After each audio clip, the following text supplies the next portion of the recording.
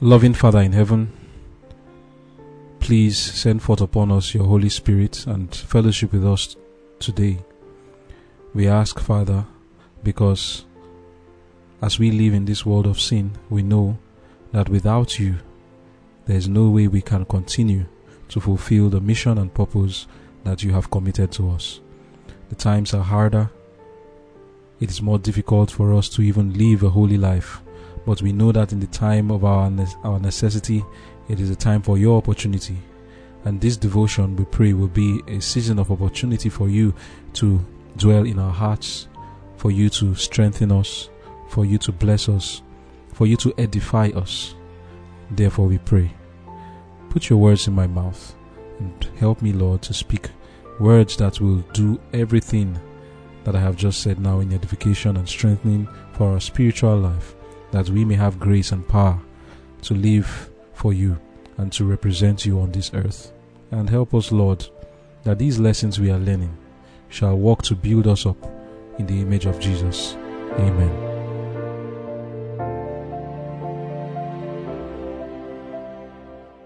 Conflict and Courage, May 9. A sure crop. My son, if sinners entice thee, consent thou not. Proverbs chapter 1 verse 10. Samson in his peril had the same source of strength as had Joseph.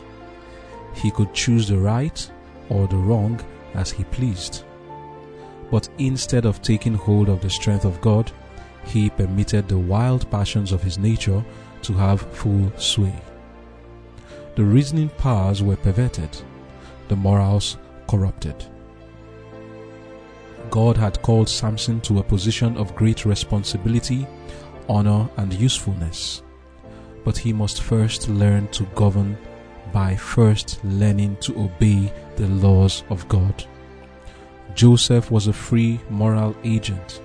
Good and evil were before him. He could choose the path of purity, holiness, and honor, or the path of immorality and degradation. He chose the right way, and God approved. Samson, under similar temptations, which he had brought upon himself, gave loose rein to passion. The path which he entered upon, he found to end in shame, disaster, and death. What a contrast to the history of Joseph. The Lord has, in his word, plainly instructed his people not to unite themselves with those who have not his love and fear before them. Such companions will seldom be satisfied with the love and respect which are justly theirs. They will constantly seek to gain from the God-fearing wife or husband some favor which shall involve a disregard of the divine requirements. To a godly man and to the church with which he is connected, a worldly wife or a worldly friend is a spy in the camp, who will watch every opportunity to betray the servant of Christ and expose him to the enemy's attacks. The history of Samson conveys a lesson for those whose characters are yet unformed, who have not yet entered upon the stage of active life. The youth who enter our schools and colleges will find there every class of mind. If they desire sport and folly, if they seek to shun the good and unite with the evil, they have the opportunity. Sin and righteousness are before them, and they are to choose for themselves. But let them remember that whatsoever a man soweth, that shall he also reap. Amen.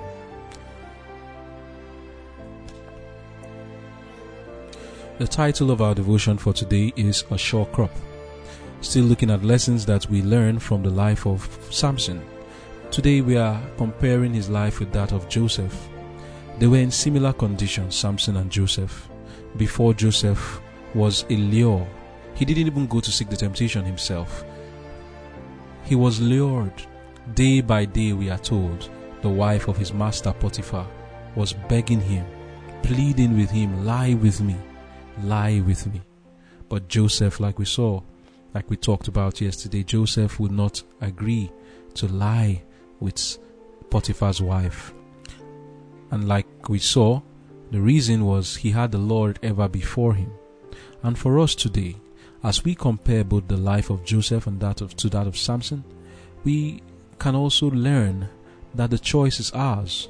When we come to the crossroads, two decisions before us, either to go right and do the commandments of God, or to go to another direction contrary to God's will.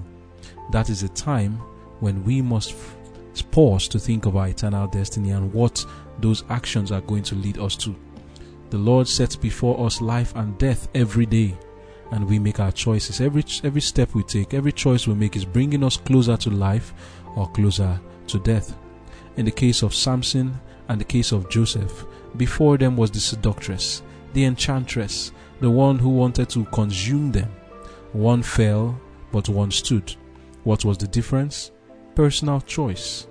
What was it that was going on in the mind of Joseph? We heard it. He said that the goodness of God was too much for him to betray God. Did Samson taste of the goodness of the Lord also? Yes, verily. Even when he had sinned against the Lord over and over again, the Lord was protecting him.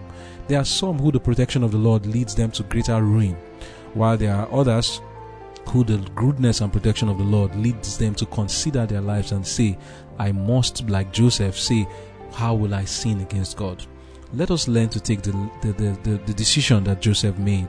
Let us have the Lord ever before us and make that decision. What must we understand? Joseph understood that the temptation before him was not enjoyment.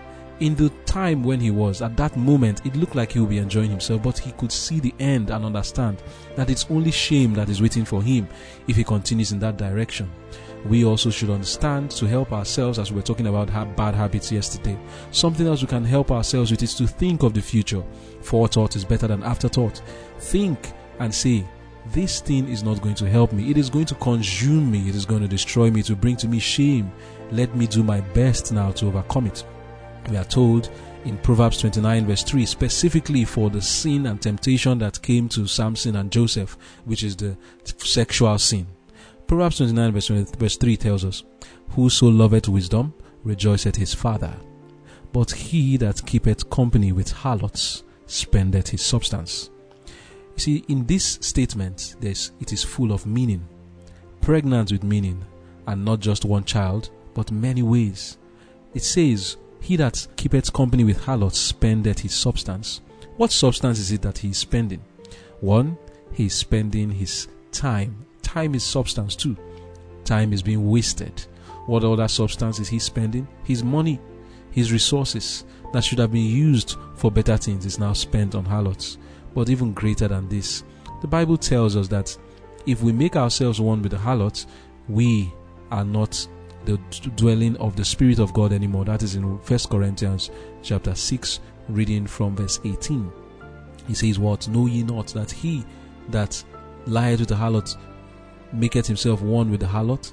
So we must understand these things. Spending the substance. Some people do not even understand that in sexual sin itself, the continual exercise of this sin can lead us into a destruction of our whole vitality and system. Continually engaging, whether it is in pornography or sexual sin generally with harlots, what happens to a man or a woman who continually engages in this thing? It is depleting your life forces. You are spending your substance. And eventually, Samson, what happens to him? The mighty man of valor was brought down to a piece of bread, like the Bible already said. Proverbs 6 verse 23 tells us down to 29, for the commandment is a lamp, and the law is light, and reproofs of instruction are the way of life, to keep thee from the evil woman. And you can apply that to yourself, even the ladies, to keep thee from the evil man, from the flattery of the tongue of the strange woman. Lust not after her beauty in thine heart, neither let her take thee with her eyelids. For by means of a whorish woman, a man is brought to a piece of bread, and the adulteress will hunt for the precious life. Can a man take fire in his bosom and his clothes not be burned? Can one go upon hot coals and his feet not be burned? So he that goeth into his neighbor's wife, whosoever toucheth her shall not be innocent. And that was the case for Samson. Samson was brought down to a piece of bread. The man who was valiant, fighting for the Lord, was brought down to a piece of bread. Many men of God and even members of the church have lost their power. They have lost it. They are not able to exercise faith again with the Lord because they have engaged in one sin or the other. Some have even gone as far as like David did, to go into killing people just because of the sin that they have committed. What do I mean? It goes as far as abortion. But you who have not done abortion, do not look at yourself as if you are any better than those who have gone that far. Just because your case did not get to that level doesn't mean you are any different. You never know the kind of things you can do when you are put in a crisis and in a terrible situation. So do not judge in your mind and say to yourself, I have never done abortion. What makes you any different? Even if you are cherishing sin in your mind, the sexual sin, you are no different from one who has gone as far as doing abortion. It is still the same thing.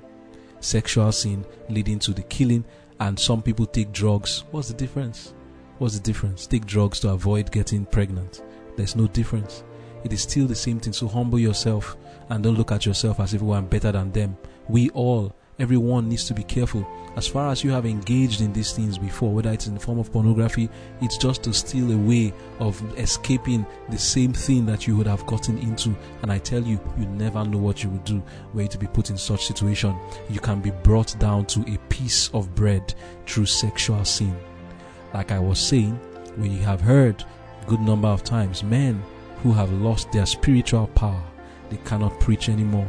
They cannot do the work of God anymore. Not that the Lord has departed from them, but they have departed from the Lord. Some of them cannot even exercise faith again to believe that they are forgiven. Some of them indeed, because of their separation from the Lord, cannot even study the word of God anymore. They cannot understand it because of engaging in sexual sin. They have been brought down to a piece of bread.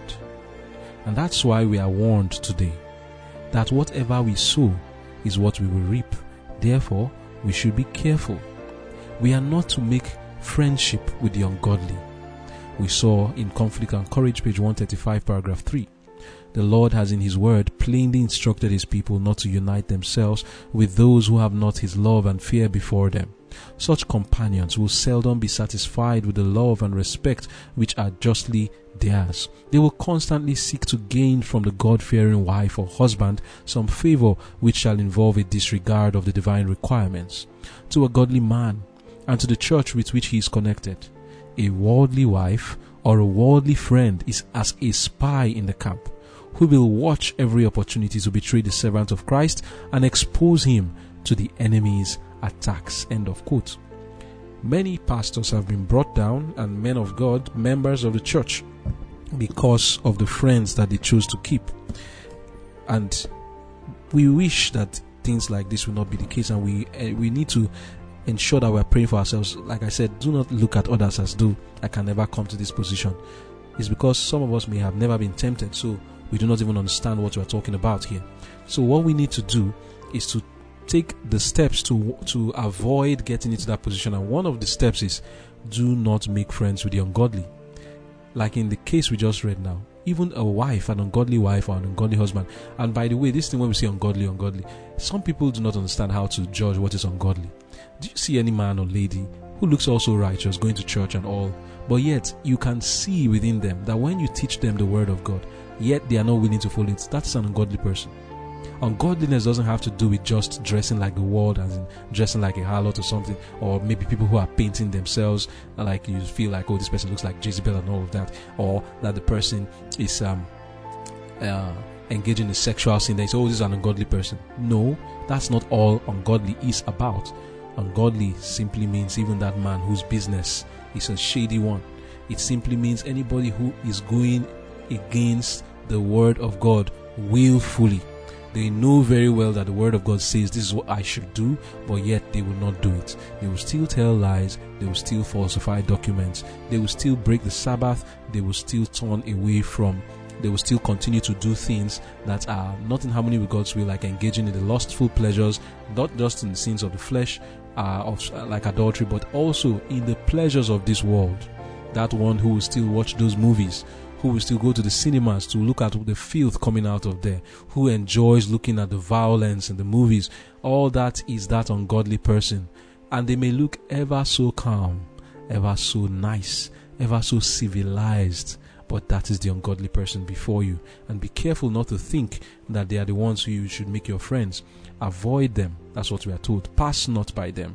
In the book of Proverbs chapter 4, we are given clear warnings on why we should stay away from the ungodly, because indeed whatever we sow, we will reap. Proverbs 4, reading from verse 14, says, "Enter not into the path of the wicked, and go not in the way of evil men. Avoid it. Pass not by it. Turn from it and pass away." That's what we are told. And the evil men, like I said, some of us, we really want to avoid them, but we don't know how to identify them. We look at the movies and feel like everything there is good. And I'll keep mentioning it. Those are the ungodly men you are seeing there. Those are the ungodly women. They are there in the movies for you. Avoid it. Pass not by it. Turn from it and pass away. Psalms chapter 101 is like principles for doing right. Psalm 101 is a psalm that if we follow the principles in that psalm, we would be in a very right standing with the Lord. It says, "I will sing of mercy and judgment unto thee, O Lord, will I sing. I will behave myself wisely in a perfect way. Oh, when wilt thou come unto me? I will walk within my house with a perfect heart. I will set no wicked thing before mine eyes. I hate the work of them that turn aside. It shall not cleave to me. A froward heart shall depart from me. I will not know a wicked person. Whoso privily slandereth his neighbor, him will I cut off. Him that hath an high look and a proud heart will not I suffer. Mine eyes shall be upon the faithful of the land, that they may dwell with me. He that walketh in a perfect way, he shall serve me. He that worketh deceit shall not dwell within my house. He that telleth lies shall not tarry in my sight. This is supposed to be our own motto and our principle. I will not allow anybody that tells lies to tarry in my sight. Anybody that slanders his neighbor, he will not cleave to me. I will set no wicked thing before my eyes. Just go through Psalm 101 and ask yourself, do I follow these principles? Do I set wicked things before my eyes? Do I have friends who are froward in their heart? Do I know a wicked person? By the way, when you talk of a wicked person, do you know that the book of Leviticus 20 verse 17 says to us, if a man, a brother takes his sister and sees her nakedness, and the sister sees his nakedness, it is a wicked thing. Do you know that the Bible says that? The standard by which we live today is so low. We go around seeing each other's nakedness, and when we say nakedness, it doesn't mean stark naked, looking at the private part of another person. I mean the exposure of the body, the laps, the body, the cleavage and all of that, even in the men, the chest. Is that not nakedness? That is the wicked thing. That's what the Bible says. I'm not the one who is saying it. Leviticus 20 verse 17 talks about seeing it. If you see the nakedness, if you expose your nakedness to someone, that is a wicked thing. And this is the principle. If we follow this principle, there is no how you will not be like Joseph, overcoming, because you are going to be making the right friends, having the right principles before you. One thing that we read in this issue of Samson is concerning the young. We are told in Conflict and Courage, page 135, paragraph 4, the history of Samson conveys a lesson for those whose characters are yet unformed, who have not yet entered upon the stage of active life. The youth who enter our schools and colleges will find there every class of mind. If they desire sport and folly, if they seek to shun the good and unite with the evil, they have the opportunity. Sin and righteousness are before them, and they are to choose for themselves. But let them remember that whatsoever a man soweth, that shall he also reap. End of quote. This just tells us the effect of a seed, because sowing is just a small seed you put into the ground, and that small seed grows into a big tree. Whatever we sow, we will reap. And as young people or older people, whichever one, but directly to the young people, when you are living at a time when your character is not yet formed, are you a teenager? Are you a young adult?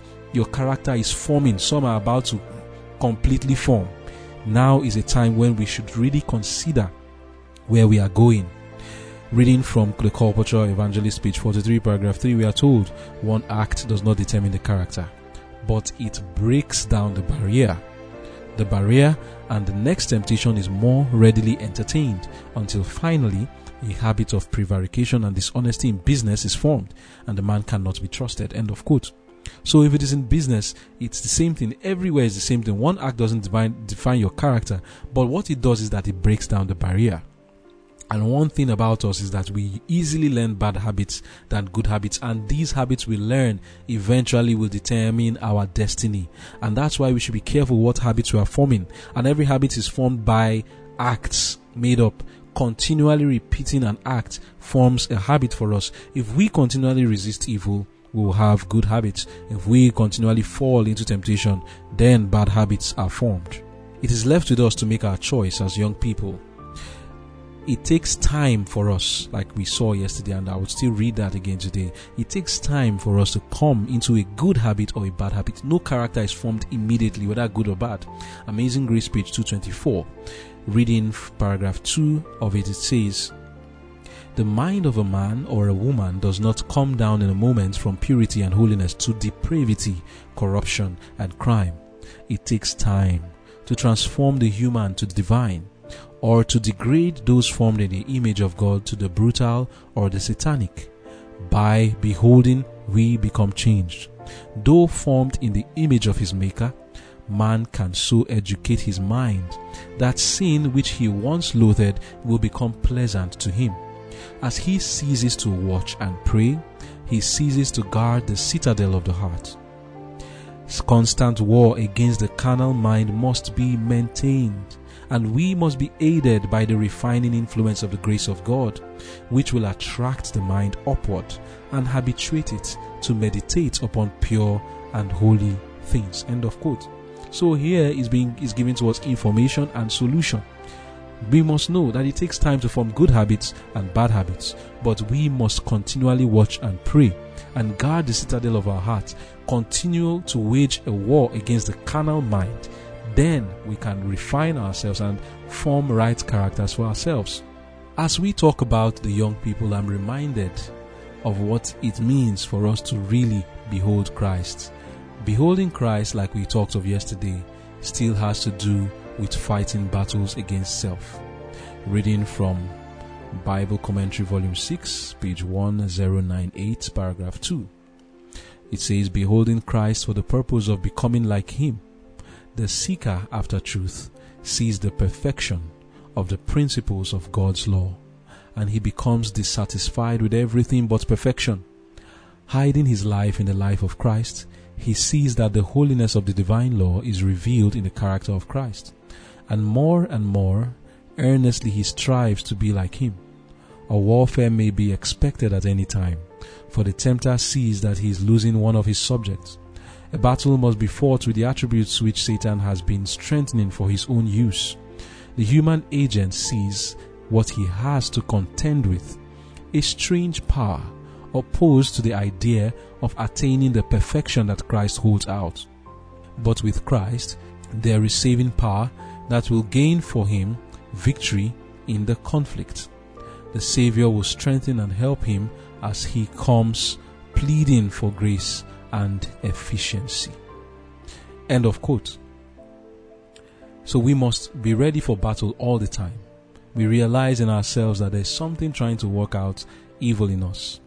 But like we have been reading, for us, we must understand that we have the opportunity to form right characters.